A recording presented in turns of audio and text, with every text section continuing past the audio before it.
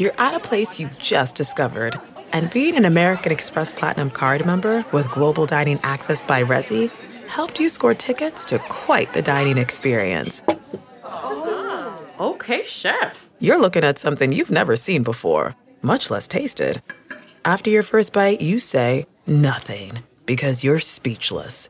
That's the powerful backing of American Express. See how to elevate your dining experiences at americanexpress.com/withAmex. Terms apply.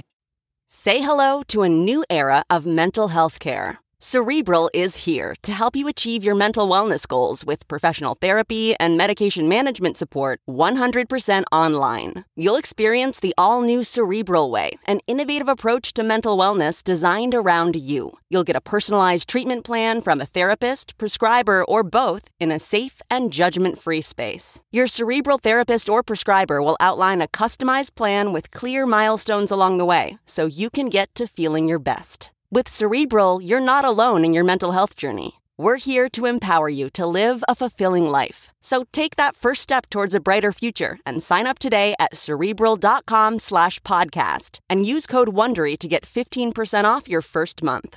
Offer only valid on monthly plans. Other exclusions may apply. Offer ends July 31st, 2024. See site for details. Welcome to the Nerdist Podcast number 829. Katie Levine.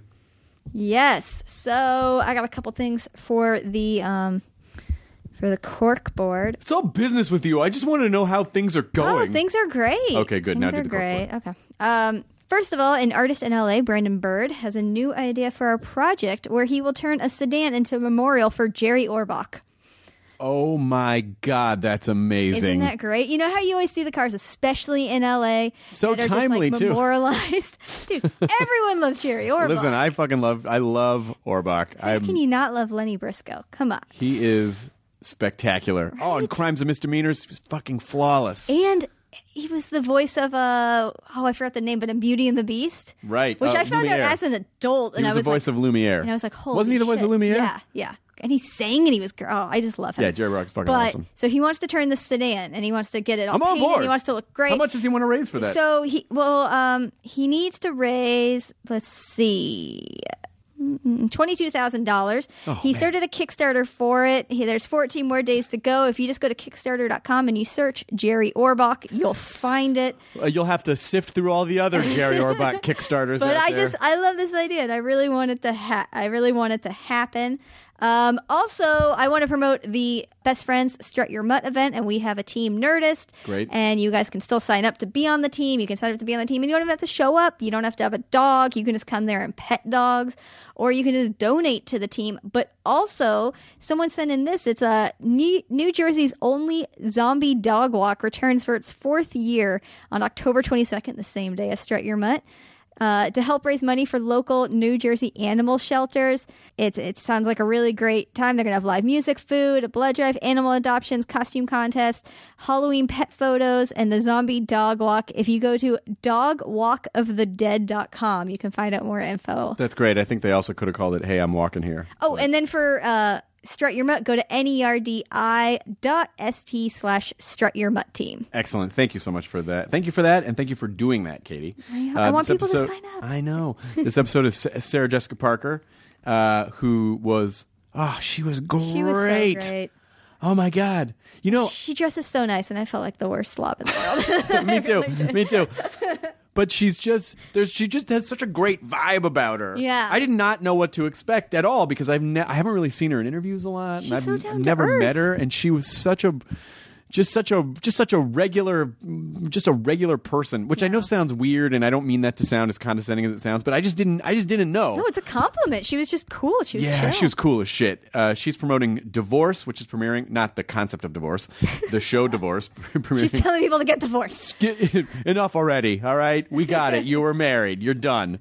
That's premiering on HBO Sunday, October 9th at 10 p.m., and it's also on HBO Go and HBO Now.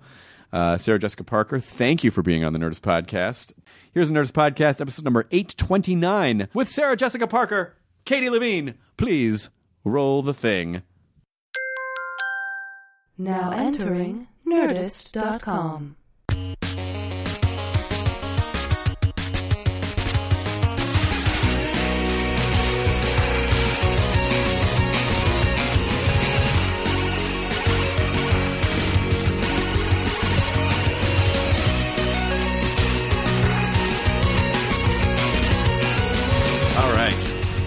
going? It's going well. This has already started, by the way. No, I assumed as much. Yeah, I didn't want to. Sometimes there's sort of a running joke with people who listen where they're like, "At what point is the person going to go? Did we start yet?" But I feel like sometimes maybe you should let people know just so that you know that Yes, that it's starting. I'm comfortable, even if Good. had you not shared that with me. Why only do it because I only kind of just ease into it because I think people are so used to this isn't really like a press junket, and people are so used to doing radio interviews and stuff where you just automatically your defenses go up because you're like, is someone going to fuck with me now, or what's happening? Are there inside jokes that I don't get, or Right. But this is not a British gotcha type of program. Right. It's just a loose conversation. Okay. So, have you done a podcast before? Yes, I have. You have? Yes, I have. What'd you do? You mean Yeah. I've been a visitor. You've been I've a visitor. a guest. I've not ever conducted my own. No. You don't want. I know it's a new institution, but you don't want me dabbling. I feel as a person who sits where you sit. I feel like people would. You No, must no, have no, no, amazing no, no, stories. no. You've been in the theater. You've been in film. You've been in television. Well, I might have stories, but I shouldn't. You shouldn't tell them. No. I mean, I shouldn't be. I don't know that I'm. I don't know that I could want to. Could want to do that, yeah. What you're doing. Oh, sure, Meaning, sure. I love conversations. I love conversations. Oh, that's great. No, I grew up primarily only listening to radio, only listening to conversations. We didn't have a television. We weren't allowed to have a television. So I grew up listening to NPR since it was a small station, like whatever our small NPR station was in Ohio, in southeastern Ohio. And if we didn't listen to the radio, we had to listen to records. So when I'm telling you I am a person who's been raised on conversation, and it's my first, it's the reason I love books, is because it's the most interesting thing. So the world of podcasts should be very appealing to me, but I also think that I think it has to become second nature to be the person that, do you pull it down? Do you pull it up? If I'm a listener, what am I doing? Pulling down or pulling up? Right. What? Which one? So if I'm a listener and I want to go to your show, Yeah. I go to my thing, and do I pull it down or do I pull it up? You'd pull it up. Okay, thank you. My son's always correcting me. But meaning, I guess I think that I am the perfect person to integrate podcasts into my life. Of course. I just haven't made the transition from relying upon my local NPR station to moving to curating my own. Of course. Does that make sense? Absolutely makes sense. Was your parents' reasoning, was it an artistic reason, like television's junk, or were they like it's satanic, or what was their reasoning? It wasn't because of any religious or moral principled position. It was, well, early it was just we couldn't afford a television, Sure. and ultimately they did think that there was things on television that weren't great. Like they were, and by the time we got one, I think we had entered the age of, although Norman Lear was busy producing, the things that were great, that I would try to get invited to my friend's house so that I could see, Mary Tyler Moore, Bob Newhart, Right. Carol Burnett, Sonny and Cher. We were allowed to watch, Masterpiece Theater. We were allowed to watch I, Claudius, which I think is like Kids love I, hilarious. Claudius. Who doesn't love? And I would be an like, I, Mama, Claudius why episode?" is his mom? Why does his mom like him so much? It feels like I feel like maybe. It seems like there's are they dating? How come you never touch me like that? Oh, he's dating his mom. Oh, okay. Yeah, this is way better than other television. So we were allowed to watch I, Claudius and the Olympics and Sonny and Cher. And if I had told my mother that I had seen the Mary Tyler Moore Show or Bob Newhart, she would not have been outraged. But she felt like radio offered so much, and records. We just loved them, like Stan Freberg and Sure. Nichols and May and all those early Bill Cosby records and Bob Newhart, and like that was a huge thing for us too. And then Saturday Night Live came on, and my brothers were allowed to watch that. Oh, interesting. Yeah. That is at that time, that was the polar opposite of, that was a complete punk movement. But that was good, smart television. Yeah. So my mom was like, of course they can see that. Oh, that's really cool. Do you know what I mean? I absolutely do, because I think some parents would have said like, no, there's all sorts of off, it's like. But we were watching I, Claudius. That's true. So that's true. You have to like Yeah, he's remember trying to the fuck environment. The kid, it's like, is this really that much worse? And we were allowed to listen to like, Nichols and May and Stan Freberg. Like none of that was considered like, like children's entertainment. Look, isn't she look gorgeous? Amazing. You're not at all. You Not look at all. so pretty, Ina. What's going on, Ina? God, How her are skin you? is so perfect, isn't it? The first time I've joined the podcast. God, Ina- your skin looks amazing. Ina's going to become. look, Chris? You look fantastic, and I feel like Ina's going to become like a recurring co-host Interrupter? of the show, a recurring co-host of the show. Because when Schwimmer was on, it came up that they had been friends in high school? Yeah, Oh, grade school. Wow. And then it all just sort of came back around. So she is known to the listener already. We were just That's kind talking. of nice. Well, maybe she should be a featured. I mean, maybe you should. Oh my God! Actually, talk to I'm telling her. you, if Ina ever didn't care about her career anymore, she should do a podcast and just tell stories about people. But wait, when you say do a podcast, do you mean she should have her own, or do you mean she should come here and you can be? I mean, you can she should do her interrogate own. There's no way she doesn't have a year's worth of amazing stories. Sure, but what she about just why couldn't. doesn't she just do yours? I mean, She- why doesn't she sit where I'm sitting? You and absolutely do- could. I could be, what's the Kimmel co-host, the sidekick? What, Guillermo? Guillermo. I could Yeah, be you could be Guillermo. You just stand by the podcast door, and I'll just throw to you. Stand from by the time to time. podcast door. It's our podcast door. I think it's great that your parents had such a they really were trying to create a holistic entertainment experience, and that it wasn't Yeah. just because a lot of parents. Even I don't think anyone does that anymore, but even going up into the 90s, a lot of parents were like, "No TV, Yeah, TV TV's was bad, the enemy. MTV's bad," and now I just feel like, oh, well, TV's like an innocent bystander now. exactly. The TV's internet. like now I don't know how bad do I look now, right? yeah, like, exactly. Yeah. Yeah, the internet is just an orgy of debauchery that makes television look.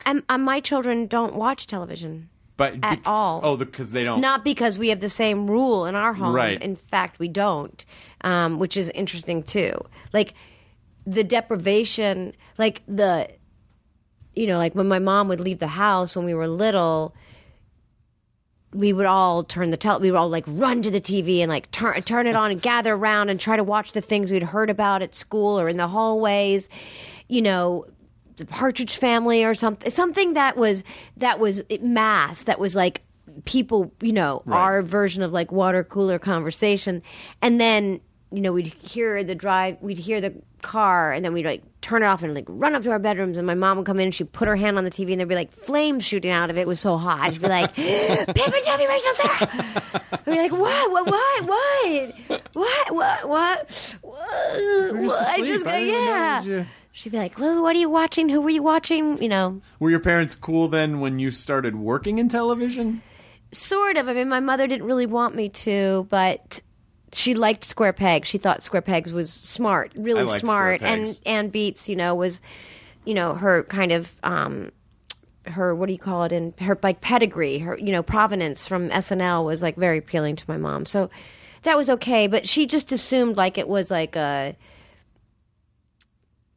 moment, like an event, like a thing I would dip into, and then I would go back to working in the theater, and or anything, or I would do a movie, and then I would do a play, and then I would do a TV thing, Which is what happened. right. And as long as I think she was just concerned, like I would maybe settle there, and like that would be, and for her, she just wasn't entirely convinced that would be the best, most interesting experience for me. But also at the time, I think she was very concerned because when we were out here for Square Pegs, there were a lot of kids that were working on television, and when we came upon them, she was concerned. Well, they probably were not in the best shape. Yeah, she felt like that there was a kind of emphasis about them, like maybe that their value was like, that it was all wrapped up in that, and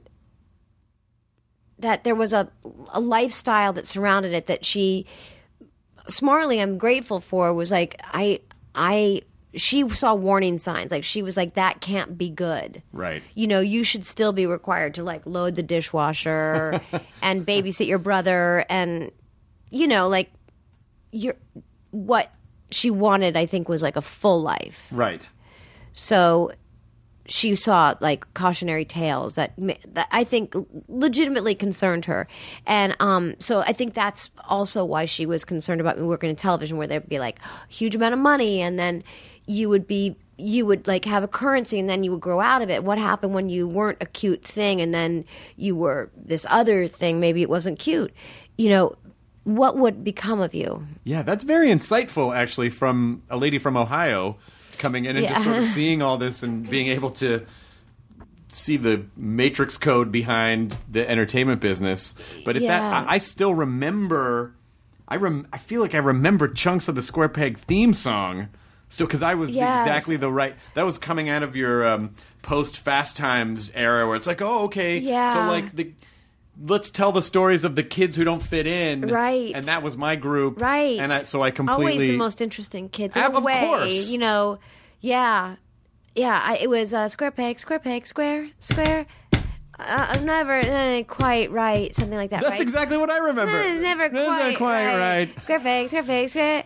I don't want to wear my glasses. I have to wear my glasses. Square Peg, Square. Right. It was the waitresses. That was the waitresses. I'm just I love remembering. The waitresses. And didn't we have Devo like on our show? I think we had Yes, Devo you did, on our because show. I'll tell you, I remember this. The guy, I wish I could remember his name, but the guy with the blonde rat tail. Merritt Buttrick, who's passed away. Merritt Buttrick, he played Johnny Slash. Yes, Johnny and Splash? No, Johnny Slash. Splash. It would be Slash. That not was Splash, that was the right? episode, because I remember him specifically saying Devo was his 9th favorite band. Yeah, he was like, Devo, they're my 9th favorite band. Yeah. Like, that was such a specific joke. Yeah. And then Devo was on the episode, and having Devo. I think it. Oh, wait, I'm sure this is all wrong, but you're reminding me. I believe, was it possible that it was Muffy Tepperman's bat mitzvah party? I believe Muffy Tepperman. I feel like that's very likely. Played by Jamie Gertz, so beautifully Right. played, humorously, amusingly played by Jamie Gertz. I believe. Is it what that would make her so young and we were so old? Oh, did she have a late bat mitzvah? Maybe something happened, and I don't know. I'm sure there was a perfectly fine reason that Devo was just appearing on the show. But that was a very progressive that was move a really good show. for a sitcom, like for a network sitcom, particularly at that time, to say like, hey, let's tell the story of the unpopular kids, and then we're going to have this like alternative band Devo on. Like, that was kind of a big deal. Yeah, it was Ann Beats. You know, she had such a her worldview is so unique, and so that the show was just, I think, the world through her eyes, you know. Yeah. It was everything she felt and experienced, and everything she didn't get to say, and everything she loved, you know, musically and artistically, and even the sort of that chilly kind of humor, that kind of, I mean, it was so of its moment. I mean, it's very of the decade, you Right. know. But she had such a special kind of surprisingly vulnerable voice too. I was bummed when that show went away because I really liked it. Yeah, it was really good, but there were it turns out I think there was too much activity on the set that was unrelated to producing a show. There was? It was just That's what I understood later. There were all sorts of allegations about behavior, unprofessional behavior. Maybe there were things people included in their bodies. just things that my young teenage mind just didn't understand. It didn't have the information to know. It was like, why are they ruining my life by taking away a show I like? I know, yeah. Did your mom have a good, well, sweetie, this business is mercurial and you have to No, understand. she was fine about it. Yeah. I mean, actually, and I went from doing that, I went to do Footloose, and while I was doing Footloose in Utah, I became what we called a major on the set of Square Pegs. I went from 17 to 18, so they burned my working papers as a celebration on the set, and then they put all the ashes in a Coke bottle. Oh, that's sweet. Oh, you mean like a cocaine bottle? Oh, yeah.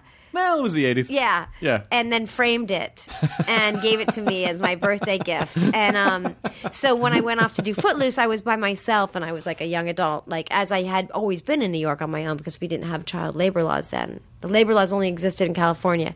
So anyway, so I went off to do Footloose. And while I was doing Footloose, I got word that Square Pegs had been canceled. And I felt sad about it. I felt because I thought it was good. I felt sad, and I remember Dan Melnick, who was the producer of Footloose, who's like a big Hollywood legendary producer.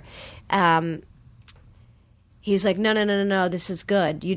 This is really good for you. It's okay.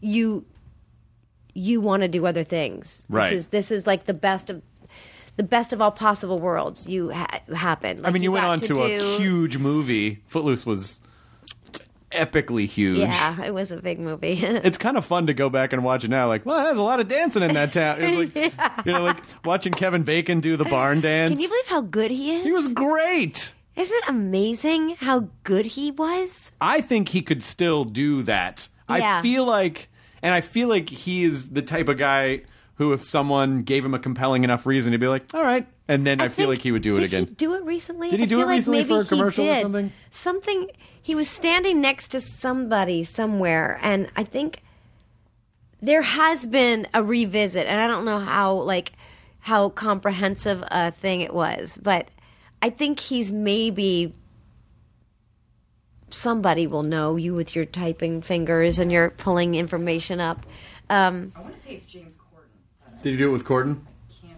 You know, there was a minute. Yeah, but I'm sure he could. There was a minute after you told the story about the celebration of turning 18 where I thought you were going to say, and I was really worried someone was going to snort my working papers. Oh. Like, I was going to go, hey, look at all that cocaine. Yeah. No, I didn't. No, those were my... I didn't know anybody was using drugs.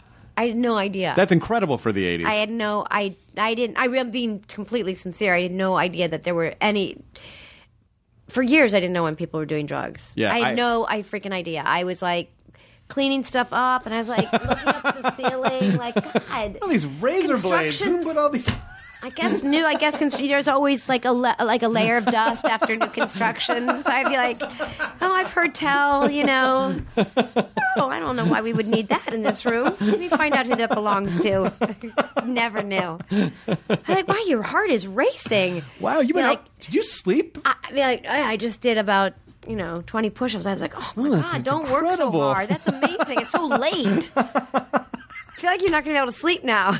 I was totally that kid in high school, too. I did not. I know. I was such a straight arrow. I just didn't know what people were doing. What are you guys doing? All crowded around the bathroom stalls. What's in there? Like a nudie mag? Like, I just didn't know. I was just very sheltered kid. Mag. I remember one time my father brought me to a party. I was invited to a party in 9th grade. It was such a big deal.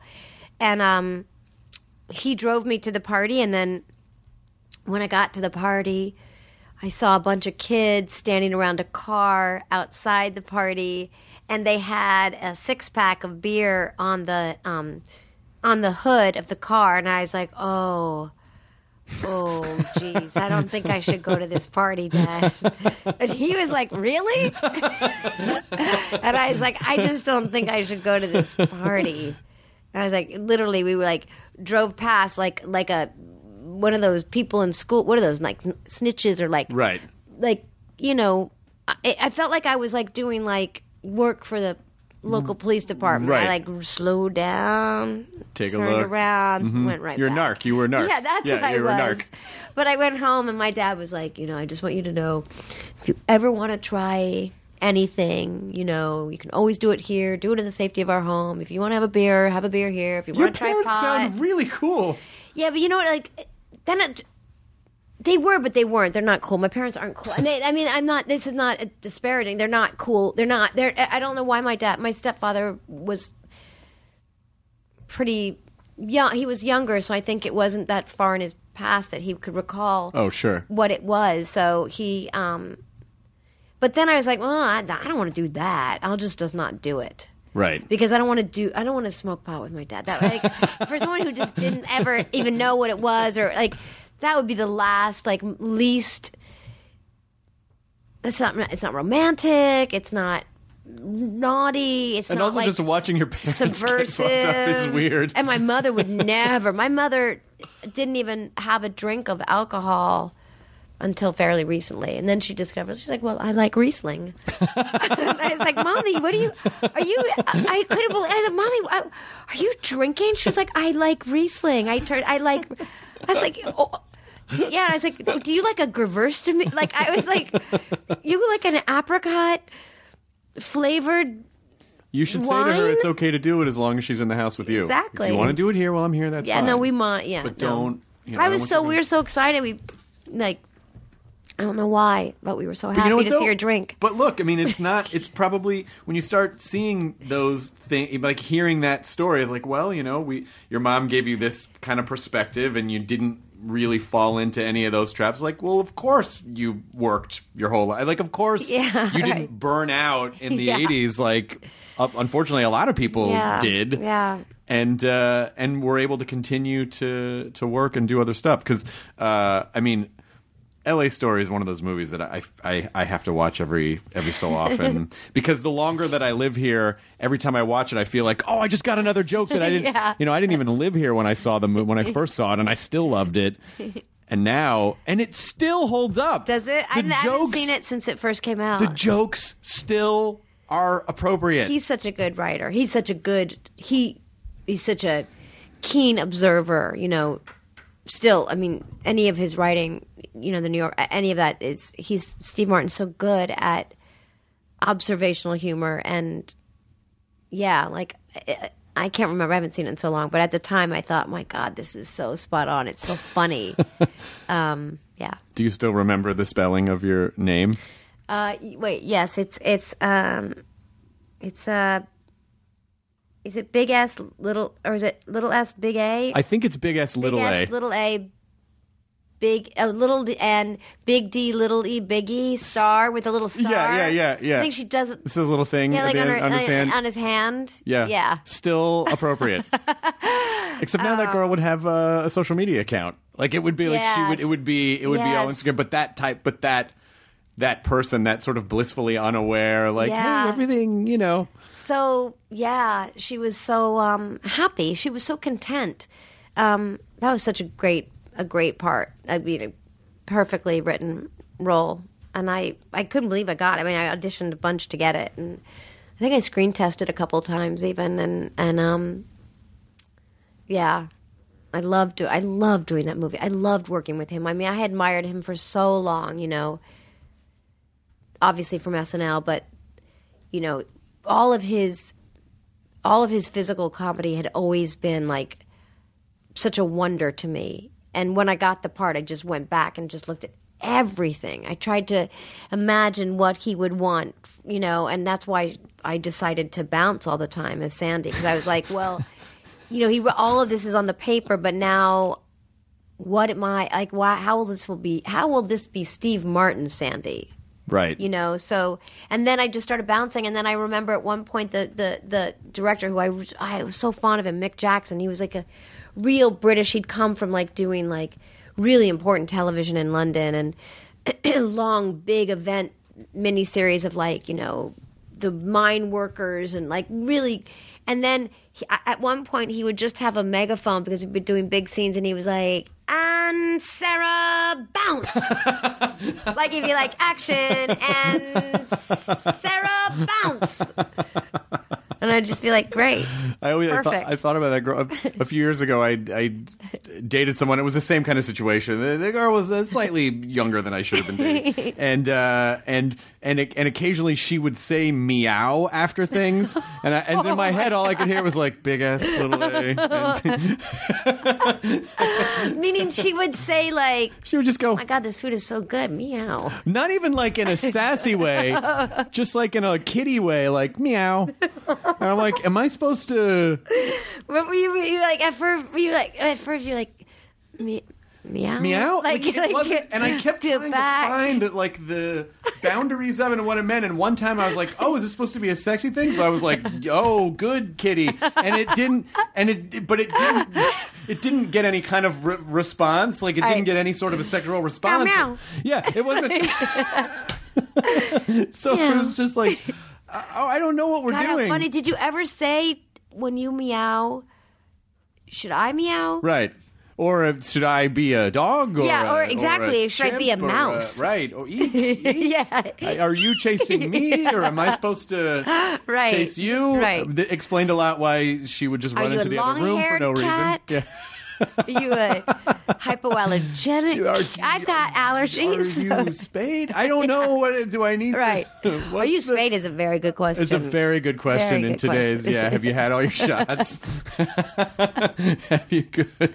Yeah, it It'd was be just so a strange. odd. Well, it was strange because I had been in long-term relationships for so long, and this was the first any kind of dating situation where I would call someone and then she would just text me back, and I'm like, why? Oh wow, yeah. Does that mean you don't want to talk? Like, Right, it's just right. like, well, it's just the way people communicate. Right, Because I've been right. in relationships for so long that it sort of kind of circumvented the whole Right. advent of text culture. Right, like the transition in, like, learning that language. And then eventually I decided maybe I should be dating people who are more age appropriate Right, and in right. a better place in their life. Nothing wrong with her. Totally fine. She was No, very nice. and if she's listening, you liked the time. You it was enjoyed fine. it. Yes, and it was fine. But I'm sure, you look back and you have those moments where you're like, I knew that wasn't the thing I should be doing. I knew I it at the know. time. But I feel like those are important experiences to have. And anytime I ever, am forced to, like, not give advice, but talk, like, when I'm talking here and listening to young people talk about, like, whether it's a romantic or professional life, I'm like, you should have experiences. You should date a lot of people. Like, this is the time, because you can't go back. Really, you can't recreate a time when everything about your life allowed that. Sure. And date someone who meow. Like, I don't regret it, and it's not like I was going to go to Mars. I made the choice between, like, a really interesting trip to outer space or dating the person that said meow. Right. So it's not like you're, like, I didn't you give up. sacrifice so many Yeah. other. So I'm like, it's funny later. But it's hard. I feel like it's harder. I noticed it was sort of harder to date as I started to get older, because when you're younger, I just feel like, you're on the move all the time. But then I feel like as I started to get older, like, it just, everything means more. Yeah. And so it was hard to kind of be like, it doesn't matter if I don't hear from you for 3 days, or it Right. doesn't matter, like, I don't feel that way. Right. I don't know how you're supposed to learn. That's why I do think that there's a time in a person's life where they allow, maybe without knowing, they allow from others what they do themselves, Sure. know? And then you get older and you're like, well, no, my time is kind of valuable. So now I'm going to really think about how I want to spend it, because I can't get it back. Right. So now, 6 or 7 years into my dating life, I'm thinking, well, because I could be going to a play tonight, or being with friends that I really love, or family members, so I'm going to carve this out, and I'm giving it to you. So when you don't treat me well, it actually feels lousy. Right. Or because I liked you enough to say no to all those things in my life that I do like, in the hopes that maybe you'll become one of those other things in my life, and then it's just painful. Right. But that's like everything. I feel like the stakes just get higher in life. Oh, yeah. The older you are, the more you care about things, the more time you've invested in everything. Everything matters more. Yeah, because when you're 24, you're just a time millionaire. Where it's like, Right. It doesn't matter. Who fucking cares? Exactly. You got all the runway in the world. Yeah. And it obviously, when you feel that there might be a scarcity of something, then it becomes more precious, and you want to make sure that you pay more attention to it and foster it better. But I think that's good, though. I think that's good. Was it Neil Tyson? I don't know. I was having a conversation with someone about, like, how our personalities would change if we were immortal and time was disposable. Wow. And what types of choices we would make, and would we even really be able to survive technically, because you would just never be motivated. You know, would you never be motivated to do anything if you didn't feel? I think it's so interesting. That would take that would kind of separate the disciplined from the not. Like, you'd almost have to create. So, wait, my question about this is, if you're living in this reality where there's no, right? Well, I think you can. Do you know there was? I think in this situation, you can be killed. You just don't naturally die. Right. There's not like an order, Right. Right. That thing. Yes. Right. So I could be like, yeah, I dated this girl who me out for like a century, and it wouldn't matter. Right. But then here's the other thing. So if you know you can be killed, Yeah. and other than that, you will just continue to live. Do you know do you think of this as unique? Like, do you have information that there was a time Right. when there was time That would change things. Because then if you are somebody who knows that, you might actually be able to be productive with your time, because you might think like, well, you know, there was a time, guys, where you died. Right. So it'd just be so interesting to see, like, who's disciplined with all the freedom. Right.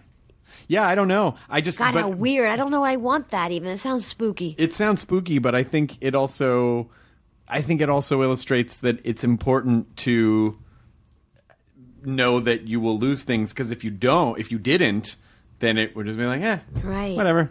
I wonder how anything has value. I don't know. I think that was our sticking point of like, what would have value to you if it didn't seem like you could really lose anything. Right. And what age are you? I don't. Well, yeah, that's a good question too. I guess it depends on are you an immortal 80-year-old, right? Or are you an immortal? Boy, this is the exact plot line of a Twilight Zone episode I watched the other night. Were you a Twilight Zone fan? No, because your parents didn't. Yeah, I mean, later in life I would watch it. It kind of is chilly. It's always left me a little chilly. It's my favorite. I know, it's really great. It's indisputably great. My brothers went crazy for it. My husband too. There's a guy who he's lived for 2,000 years. He can be killed, but he's just kind of had this blessed existence where he's dating this woman, and her father's like 75 years old, and he's like, I want to be immortal too, and he's like, well, do you in this state? Is this really how you want to, It's lonely. And so, how old is this guy? This 2,000-year-old. He's in his 30s, mid 40s. Right. Okay. He's in his mid 40s, and mid 40s are like 50, or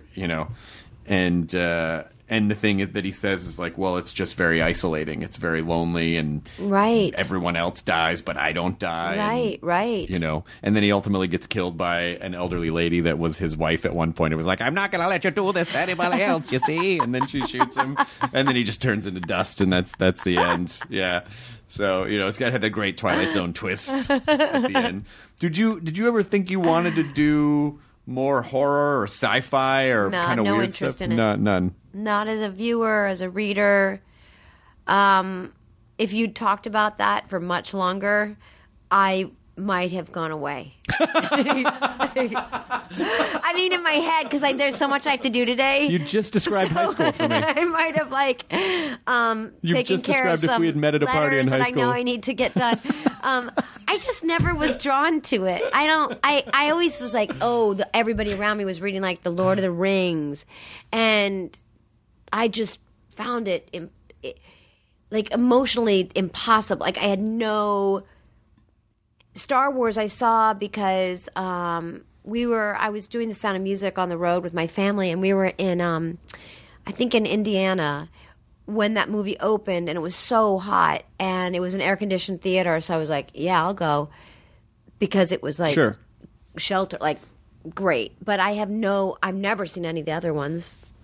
I don't have any if you asked, I don't comic book movies or comic book villains and good versus evil. I don't know, none. So how about this? This is a podcast that you could do from this day forward.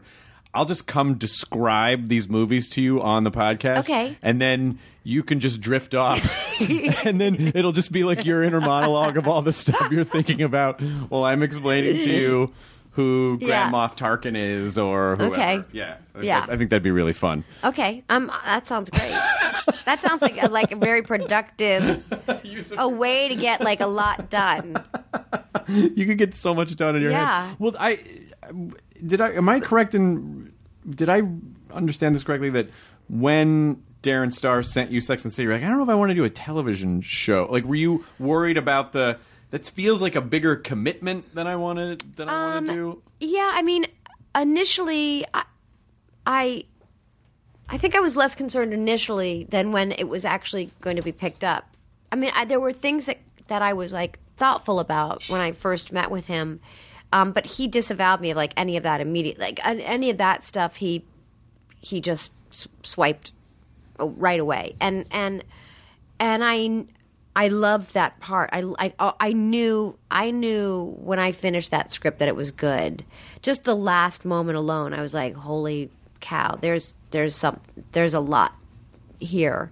But then I did the pilot and I just forgot about it. It wasn't like I did a pilot for ABC and everyone's like, when are the upfronts and the thing? Right. And there's a schedule and everybody's like, counting down to when you're going to hear from the network. That just didn't. I just did a pilot and went on, and then I ran into this woman on the street, and she said to me, a woman I knew, and she was like, "Oh, I saw your show," and I was like, "What show?" She's like, "Sex and the City." I was like, "What?" She was like, you did a pilot, right?" And I was like, "Oh, right, yeah, I did a pilot." And she's like, "It's really good." And I was like, "I have not seen it. All right." And I didn't see it, and then they told me it got picked up, and I was like, gosh, I don't know if I want to do it. I was like, I'm concerned. I don't want to. I think I was just thought, am I going to do this for 7 years? And then that's what it's going to be. And the last time I'd done a television series was out in Los Angeles. And then, I drove on the lot every day. And then the guy was at the gate and he was so nice. He'd be like, "Morning, Scotty. Morning, Sarah Jessica." And then I go to the thing and I park my car and I do the thing and then I finish, and then I go back home, and then Too structured?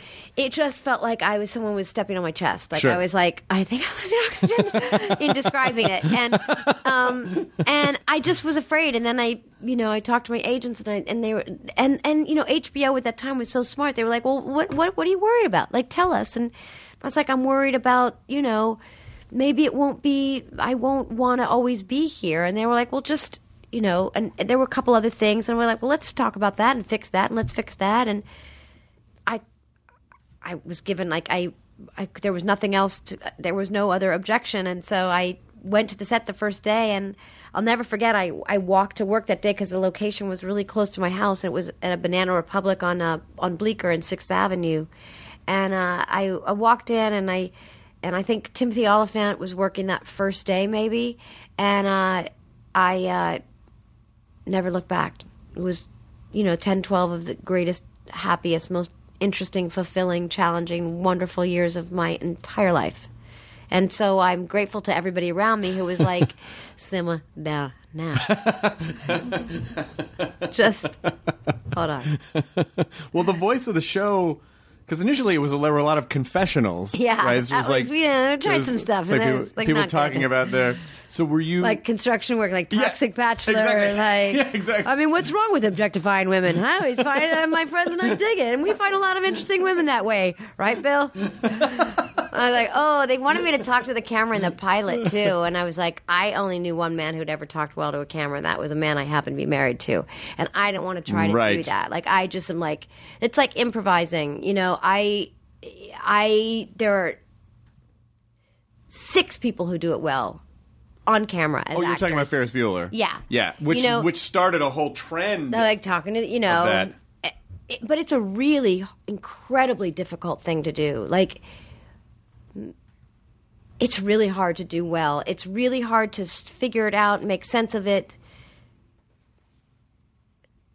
It's a very peculiar thing, especially if you're like a, I was like a legit actor, Right. my friend, and there was a fourth wall, and like our whole lives, You just don't break the fourth wall. And it felt like a conceit that was ill-conceived. And Right. I could understand the narration, which even that, I was like, we have to be so thoughtful because then it looks like we didn't get our job done on camera, like we ran out of money. Right. So now we got to go back in there and be like, oh my God, what you didn't see. It's not like it's not like in The Sound of Music and turn to the audience and go, I wonder how they're going to get out of Germany now. How are we going to get out of here, you guys? Exactly. But they quickly saw that was we quickly got over me speaking to the camera. But the testimonials, those were a lot of the first season. I don't remember before how soon we rid ourselves of that. I don't remember. But yeah, we did that. And did you feel pretty locked in right away? Like, I know who this character is, and I feel like, I mean, did you feel connected to her right away, or did it take a little time? I never felt connected to her I'm always like yeah. conjoined. I loved her. The more I played her, the more I understood her, the more I could learn lines easily because I knew what she would say. Right. But I never connected with her. I just loved her. Like a friend is really different than I am in every way. I always say the only thing that was the same, and now that this new character is like, we all look alike. That's the only thing that is the same between, like, Carrie Bradshaw and Sarah Jessica Parker look alike. Right. That's it. And we both have enormous affection for the city in which we live. That's it. But that's what I loved. Was like, she was different. She was so different. Every choice she made, the life she led in that city that I love, how she lived in it, who she chose to live in with it, within it, her relationship to money, to men, to friendships, to clothing, to reading, to indulgence, to debauchery, to bad behavior. Like, everything was different, which was like amazing. Yeah. Because basically someone's saying to you, you are under contract to behave poorly, to kiss all those men, smoke a lot, run around in clothing you would never have the courage to wear in your own life. Right. Make mistakes, but make big, grand, sweeping mistakes. Like, every gesture was big and luscious and, it's fantastic. But it was such a groundbreaking show in terms of, and because I remember when it came out, and it's a show that if it had been four guys, people would be like, yeah. But the fact that it was sort of making a statement of like, yeah, there's this sort of weird archetype in Hollywood for these types of stories, and we're going to kind of smash that and say, hey, we do this stuff too, and that's okay. Did you feel the weight of that as you got into the show at all? No. I think we always felt so separate from any machinery. Like, it was still, New York wasn't super busy then, and we were always kind of counter to the traditional schedule, shooting wise, broadcast wise, and we always felt, and sometimes to our detriment, that we were really outsiders and that we were, not considered and rogue, and but there was some honor in that I think we actually secretly liked.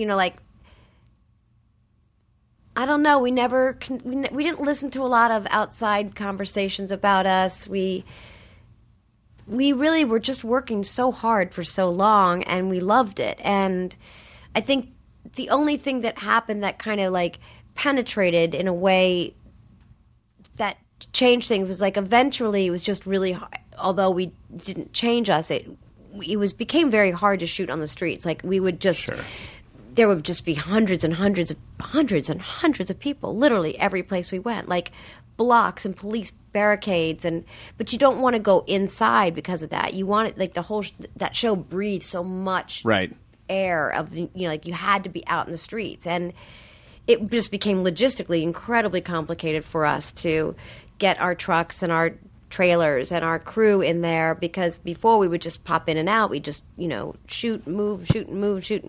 And so I started, you can't not recognize that there's this other thing. Yeah, that's true. Your set is the city you live in. Yeah. Basically. And you don't want to be absent from it and go interior.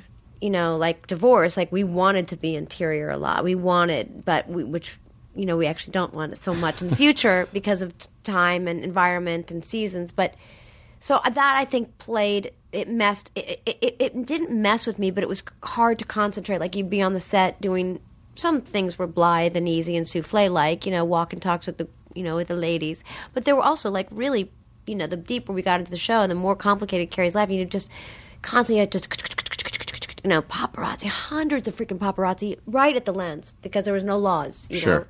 So the lens, but you're meant to be walking toward often, as Carrie does, on either side is surrounded by paparazzi. Like sometimes you'd say, like, please guys, can you just not shoot while we're doing this scene where I'm screaming it big or tears are streaming down my, you know what I mean? Like, right. And spoiler, like we want to keep this part of the plot, like we had to shoot 2 and 3 different versions of the movie, the first movie God. on the street. Like make stuff up. Like Michael was like, "Oh, I don't know." I was like, "I don't know. Maybe I'll this time we'd have to, just because we liked the idea of like, don't read the last page first, And also, you can't take 2 steps without people telling you who is what character in their friend group. Yeah, that part I like. I mean, that's nice. That's okay. 10 was 12 years. Is that counting the movies? I think, yeah, we started in 92. I mean, 97. We did, 97. Oh, I can't remember. Anybody? I don't know. I have no idea. We were on the air until 2002. So we shot in 97. We started shooting in 97, and we did the last movie in 2010. I mean, that's like keeping a band together, basically. Which, and these are like, that's a substantial chunk of your life. That is a substantial percentage of your lifetime. Yeah.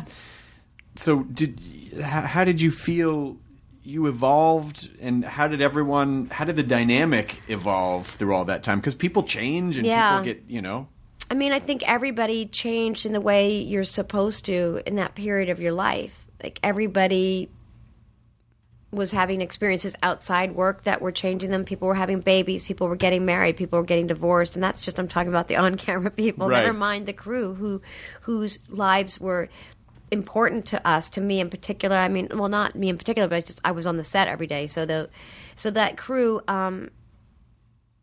everything happened. I mean, as you know, you've been around people, you work with people, and I think we were.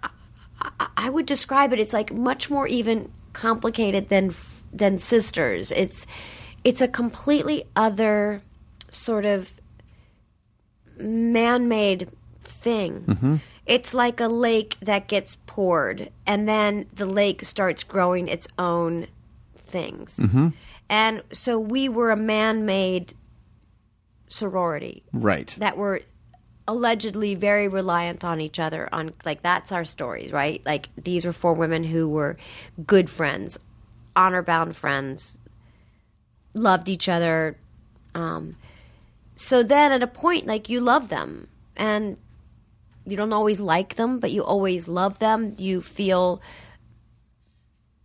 protective of what other people think about it and say about it. It's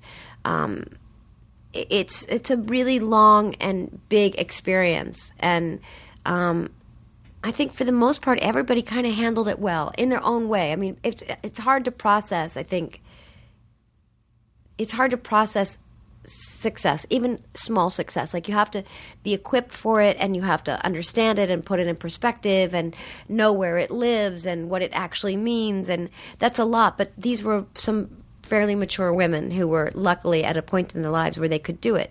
But everybody does it differently, and it was interesting, I think, more than anything to sort of, I mean, Ina knows because she was a big part of that, was like, why are you guys asking us about if we spent time together this weekend and you're not asking the guys at Sopranos? Right. Like, of course we didn't. We just spent 90 hours together. Of course we're not going to be together on the weekend because Cynthia has 3 children and I have a son, or I have 8 siblings and friends that I haven't seen outside work, dear friends of 20 and 30 years, you know? And why are you guys monitoring our off camera? Why are you, you know? Why do you think that was? We are women. They just wanted it to be bad, nasty. They didn't want, because I think it's like this sort of age-old, like Byzantine, fighting with, I don't know. Right. It was too hard to imagine that it was real, you know, and I don't know, it confounded me constantly. And then you like actually defend it. They're like, I was in Germany and they'd be like, did you buy her a Christmas present? And I was like, Did I buy? I don't remember. No, actually, I didn't buy her a Christmas present. Was this more than $500? Yeah, exactly. Like, what do you give a shit? I was like, actually, no. We're not together on Christmas. So you hate each other? Yeah, No, exactly. you- I was what are like, you wait doing? a minute, you're making this Why are you- impossible. Well, it's all just tabloid. You know, it's like the tabloid thing to me is so comical because it's essentially a reality show that no one has technically agreed to. Right. Where it's just this kind of like, well, if you get into this business, and you know, and people sort of treat you like, well, you can fucking complain about that. It means you're successful. What's your Right, problem? Like, right. well, I'm still a person. I don't Yeah. think anyone wants to be represented falsely Right, or right. manipulated. That still doesn't. And then you know, you're like, well, I remember these paparazzi. I was trying to have this really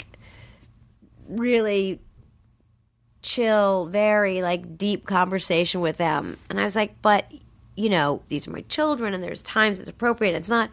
And you're a celebrity. I was like, no, I'm actually, and not that it matters to you, but like when I became an actor, this did not exist.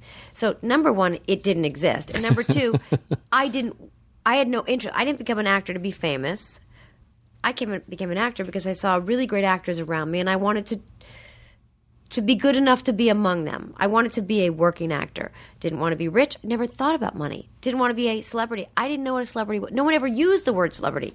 I guess I must have known the word famous, like maybe like the Olympic athletes, like, you know, Nadia Comaneci, like she was Right. famous to me, or Right. Olga Korbut, or, yeah, you know, the gentleman on the news, you know, I don't know, like a politician was famous to me, a ballet dancer. But I never knew anybody who wanted to pursue a work to be famous. Like that wasn't that. Do you know what I mean? I know exactly what you mean. So if I try to explain this to people, I'm like, well, no. They're like, well, you became an actor. I was like, no, you just have no frame of reference. Right. You have no interest or curiosity about the world prior to the last 7 years. Right. Like, trust me, there's a whole group of people who just want to do good work. Yeah. Now, I'm not going to complain about the fact that you have to take my picture and all that, but, you know. Well, but at a certain point, I don't think anyone likes being treated like a prop. I mean, you Right. know, like, I think people do understand, well, this is part of the thing, and, you know, it means you're doing well and that people are interested in all that. But, Right. you know, at the same time, I mean, that doesn't mean you should be denied humanity, Right, You know, right. like, hey, look, she looks really upset over there, I or it's know. like, or they put up a picture where someone caught you mid yawn. It's like meltdown. You're like, I was just fucking yawning. It wasn't where you're like, you know, because you're just like one. I mean, it's just that part of it just feels like, I don't know. That seems. I think if most people experienced it, I think they would go, oh, that's why that kind of sucks sometimes. Yeah, Because yeah. no one, on a very basic human level, no one wants to be misunderstood or no one wants to be misrepresented, Or no like matter even, what you have. and there are other little things about it that are interesting. Like if you come out of if you're in a women's bathroom, right? You wouldn't be, I don't think, but That all would right. not be a good idea. So, but then you would walk out of the stall, and then there'd be a person that'd be like, "Can I have a picture?" Like, you're like, well, I mean, I haven't even washed my like it's so weird, you know. Or just other times that I'm sort of struck by, you know, and then like dawn, like a flight in the dawn, and someone comes walking down the aisle, and they lean down really close. I'm like, would you mind terribly if we took a picture. Are you freaking? I mean, are you kidding me? Like, I haven't slept in days. I haven't a stitch of makeup on. I didn't bother covering a zit. Like, why? No, but I sometimes I think about it. Do you want your photograph taken right now? Right. Oh no, those kids haven't slept in weeks. I was like, exactly. Well, when we both get sleep, let me know, and I owe you. You fortunately have never been in a situation where you're at a urinal and a guy next to you is at a urinal like, hey, can I take a picture? I'm like, my God. well, Oh my maybe God. not. First of all, don't even look at me right now because I can't finish what I'm doing until you Stop don't looking. look at me anymore. Right. And please don't talk to me right now.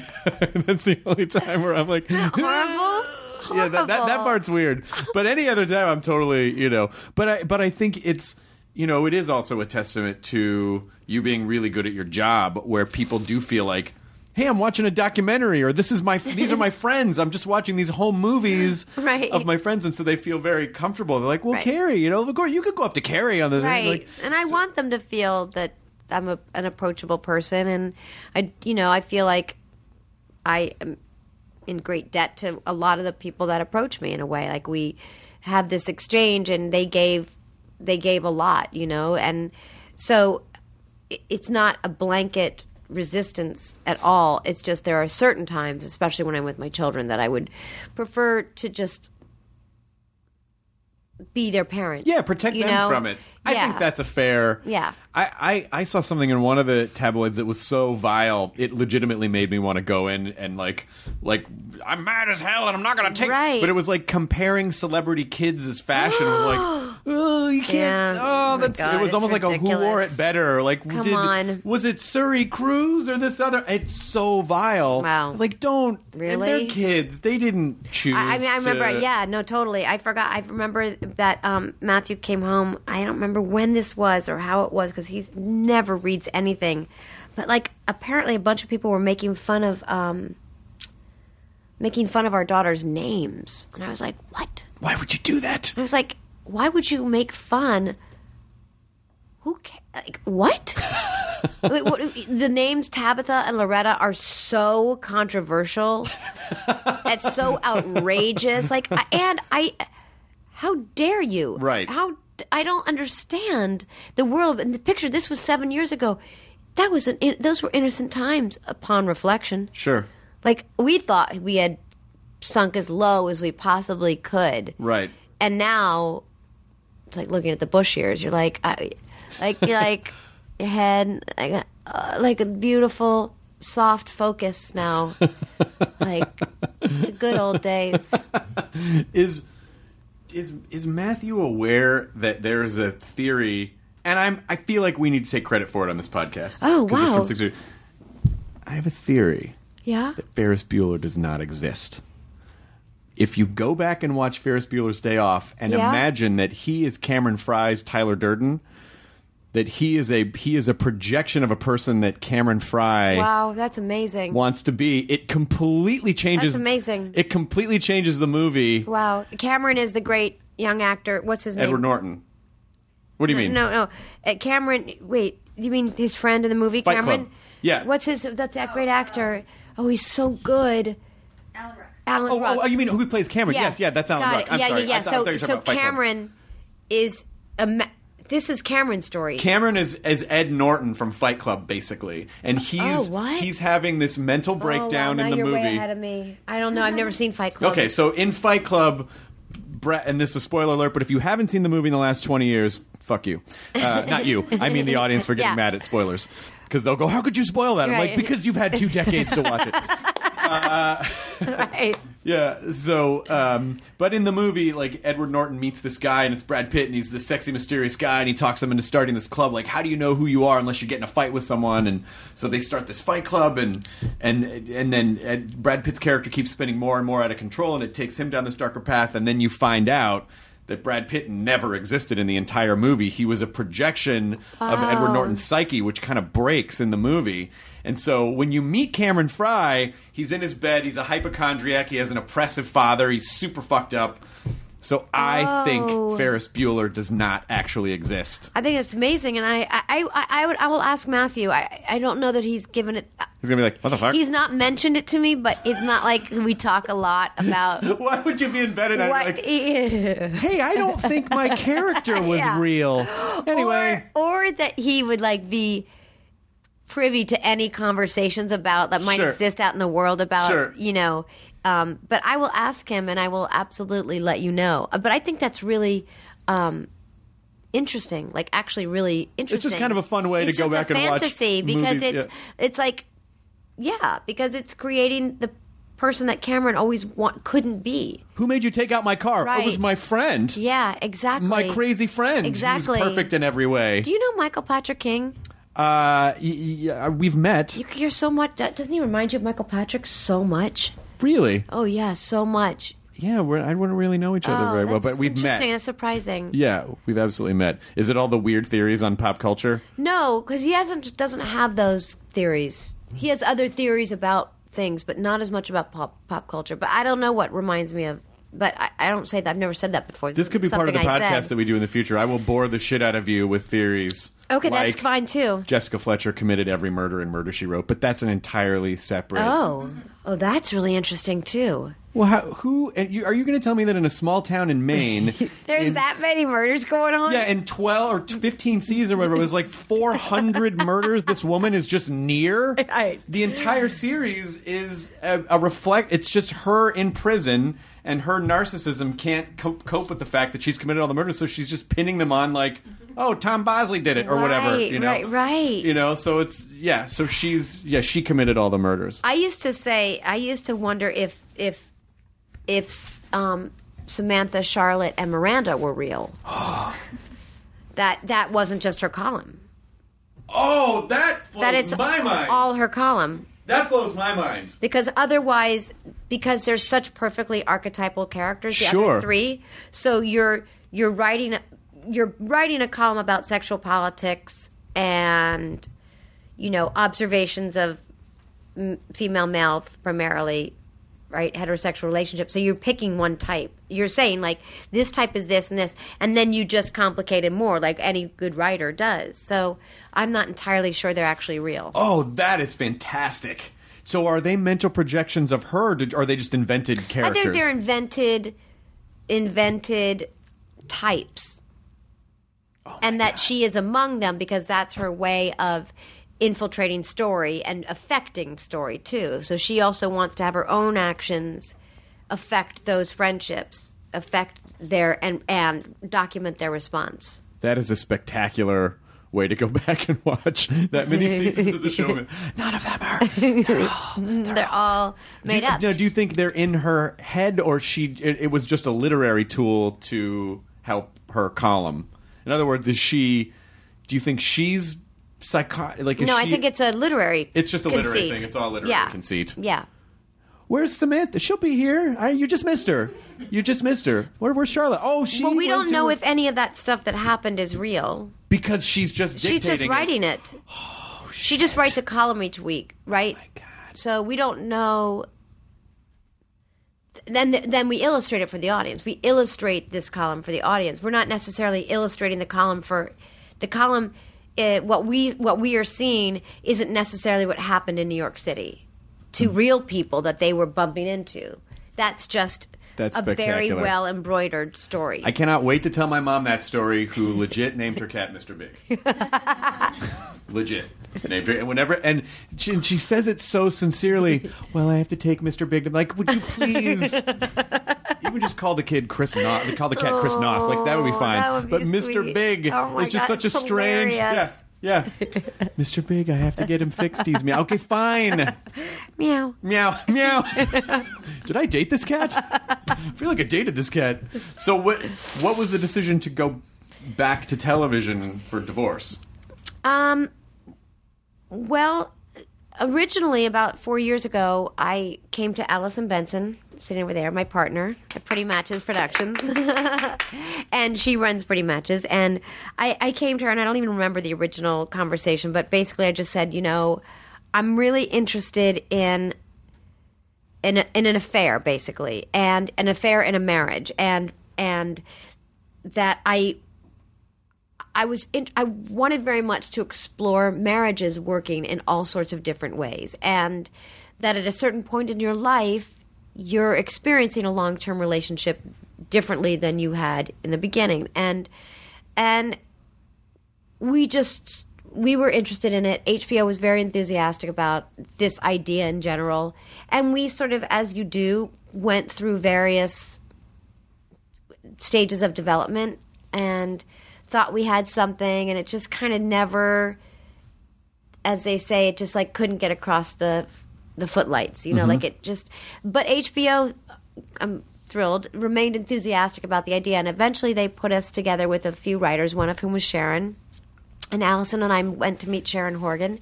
And at this point, it had been made clear to me that there was the expectation that I would be in this. Early on, we were just developing this, as we do among many other things we're developing, and it wasn't for me. I was just interested in the story as a producer.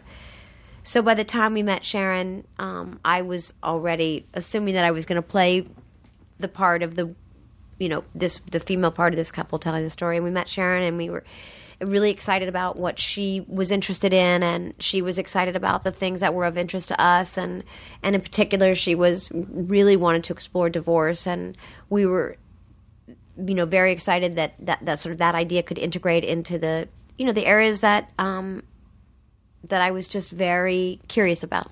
And so she went off and she wrote the pilot, and we did it, and I think what happened is I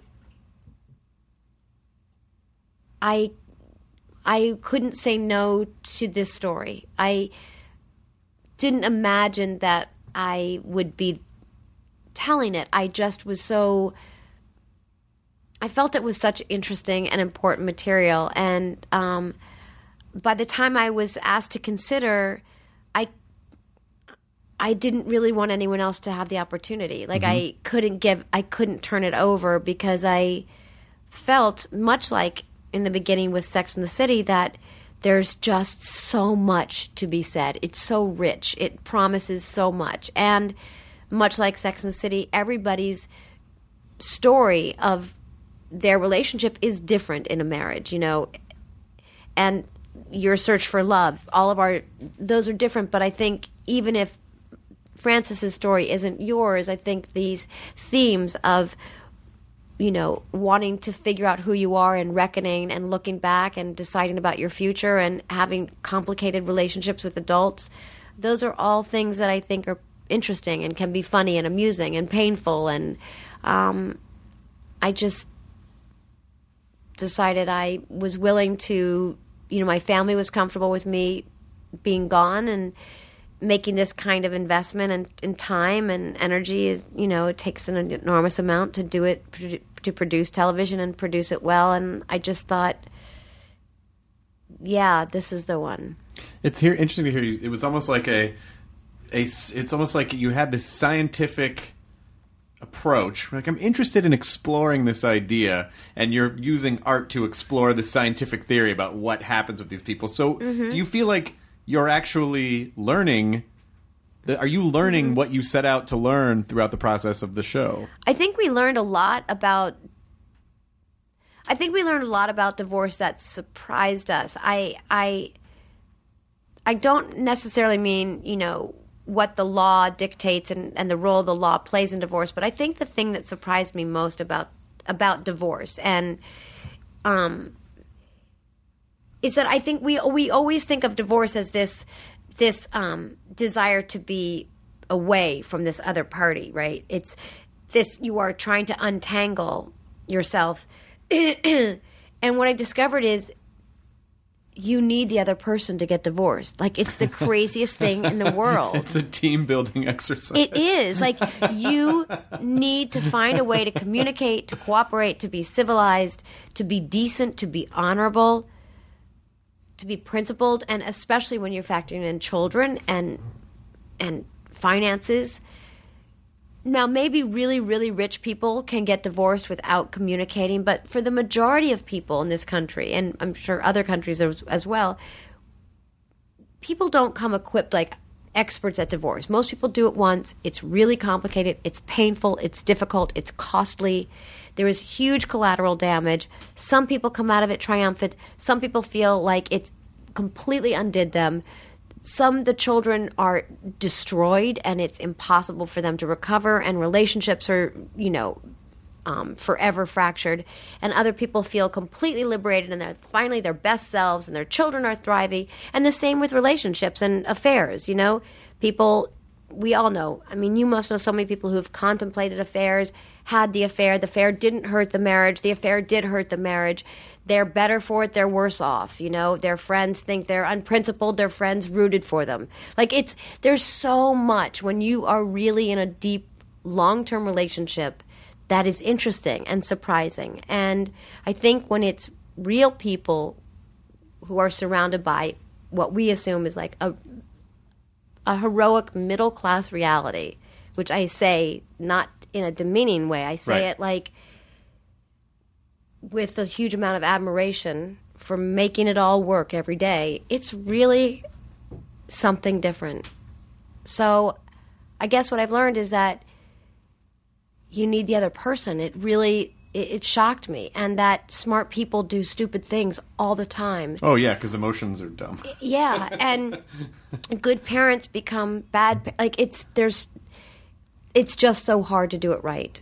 It asks a huge amount of people. And like I said, most people just aren't good at it because they've not done it before.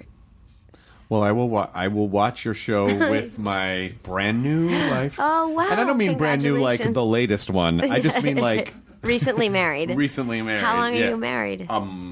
What's the date today? A month? 5 weeks? Oh, wow. 5 weeks? Yeah. Oh, wow. Should he watch? Yeah. Yeah. Yeah. Honey, I think we should really watch a show. It's called Divorce. No, I think it's good. It's just, it's like the literary fiction space. It's like that. It's like a really well told. Like Cheever wasn't absent when we were thinking about this in some way, right? Even though it's not a 50s, But it's Thomas Hayden Church, right? Thomas Hayden Church, who's unbelievable and everything you want it to be, and Molly Shannon and Talia Balsam and Tracy Letts and everybody is just. I'm around a bit. Yeah.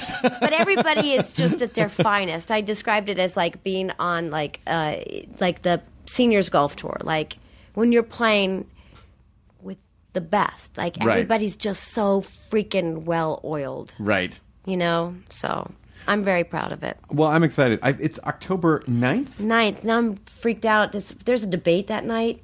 Is that the second debate? Come on. But you know what, though? I'll tell you why listen. Oy, oy, oy. It doesn't matter because with HBO... Right. HBO...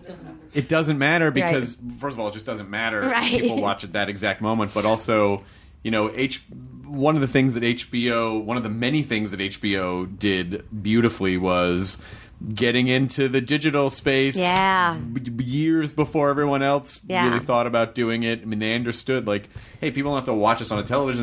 We just want them to watch our shows. So people will watch on HBO Go if they watch a debate, or HBO Now, or... I'm conflicted myself. Or they'll watch half of the debate and be like, this is painful. And then just... I want to see fictional painful. Rather watch a show about divorce than watching the debates. Oh, my God. So it's just going to be crazy. What are you reading? Is this your book? Yeah, I'm reading this. This is a new Herman Koch book. It's called Dear Mr. M. Do you know him? I don't know him, no. He's great. He's a Dutch author. He's really good. He's excellent. For any of your listeners, it's an excellent book. He wrote his last book that came out in the States was called The Dinner. It was very controversial. Do you know anybody? Why was it controversial? Oh, you read it, yeah. Because it looked at parenting and race relations.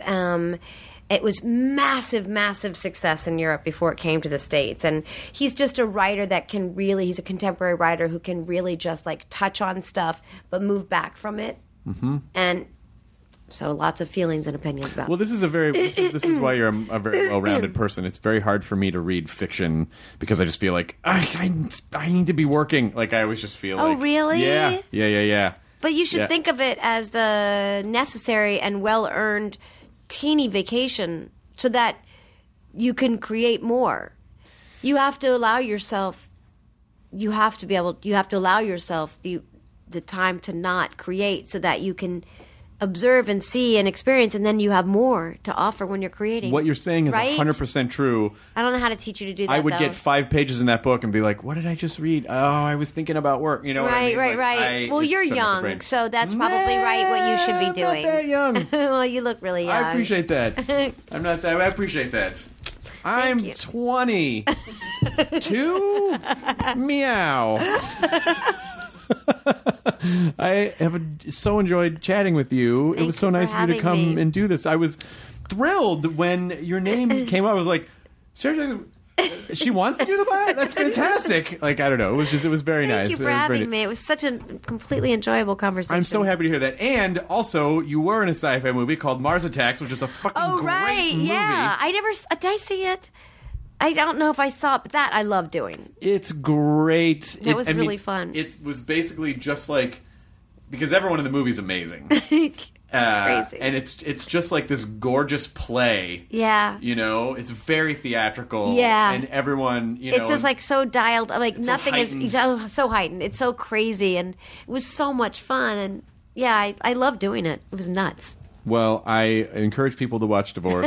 Okay. No, thank you. Yes. Thank you. I do too. October 9th. And then, come back whenever you want. Thank you. And if you do come back, you can let us know if... You know what? I feel like telling someone about a movie they were in, like saying to Matthew, like, well, here's this Ferris Bueller. He's going to be like, I don't care. Why would I care? Because he'll be curious. He'll that's something he won't... No, I think he'll be... How about that?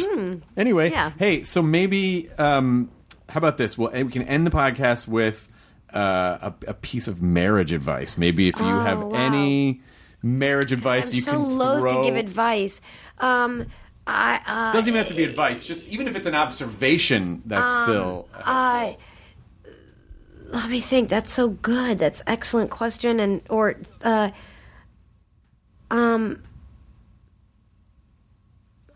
don't know.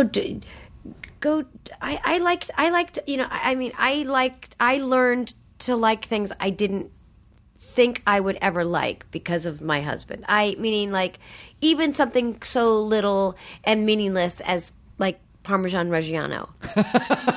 Like I did not care for it. I thought it tasted like baby vomit, and because I never had any but the kind that you shake out of the Kraft, you know. And he was like, "What are you talking about?" He's like, "Just try it." And I was like, "I don't want to. I don't want to eat but I thought, you know what? This is important to him. Mm-hmm. So and now I love Parmesan Reggiano. See, that's a perfect bit of advice. But also colors. Like he would talk about colors and have ideas about colors, like colors on a wall, and I was like, I never thought about colors. Or he's a whistler, and I wasn't really a whistler, but I love whistling now. Like there's things like you stepping outside your comfort zone. But also I think it's not just that. It's like really not just theoretically liking something that's different about somebody, but actually finding a way to integrate it. Like, is it possible? Yeah. That's fun. Because that can last a lifetime. That's a great... Listen, it's... You know, things are either in two states. They're either growing or they're dying. And what a great way to continue your own personal evolution than to sort of grow with someone else. I think that's a great bit of advice. And I think that's so cool. You're right, exactly. Like, marriage is this organism. It's just... Why I think it's interesting and why I want to do the show and why what you just said is true is that it's in a constant state of change. Like it just simply is. There's no period at the end of the sentence. Like there is no, it's a run-on sentence. Right. And it should be. And everything that means, like grammatically incorrect, like prepositional phrase in the wrong place, like fights and thing, you know what I mean? And so it's good that you think of it that way. And I wish you a lot of adventure and I appreciate that. And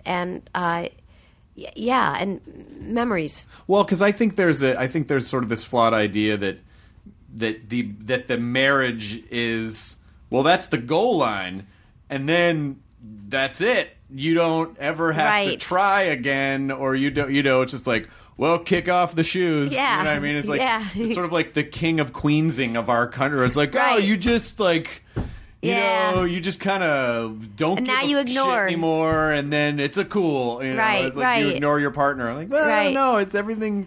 You know, everything needs to be cultivated. Yeah, it's really nice to think the way you're thinking, I think, and that gives you a real shot at it. Well, it's just because I waited until I was older to get married. If I were younger, that totally would. I don't think I would have had the capacity to Right. appreciate that. Right, and yeah, and so you guys have a real chance. Well, thank you so much, Sarah Jessica Parker. My pleasure. To everyone, enjoy your burrito. The end. We did it. Enjoy your burrito. Now leaving Nerdist.com. Enjoy your burrito.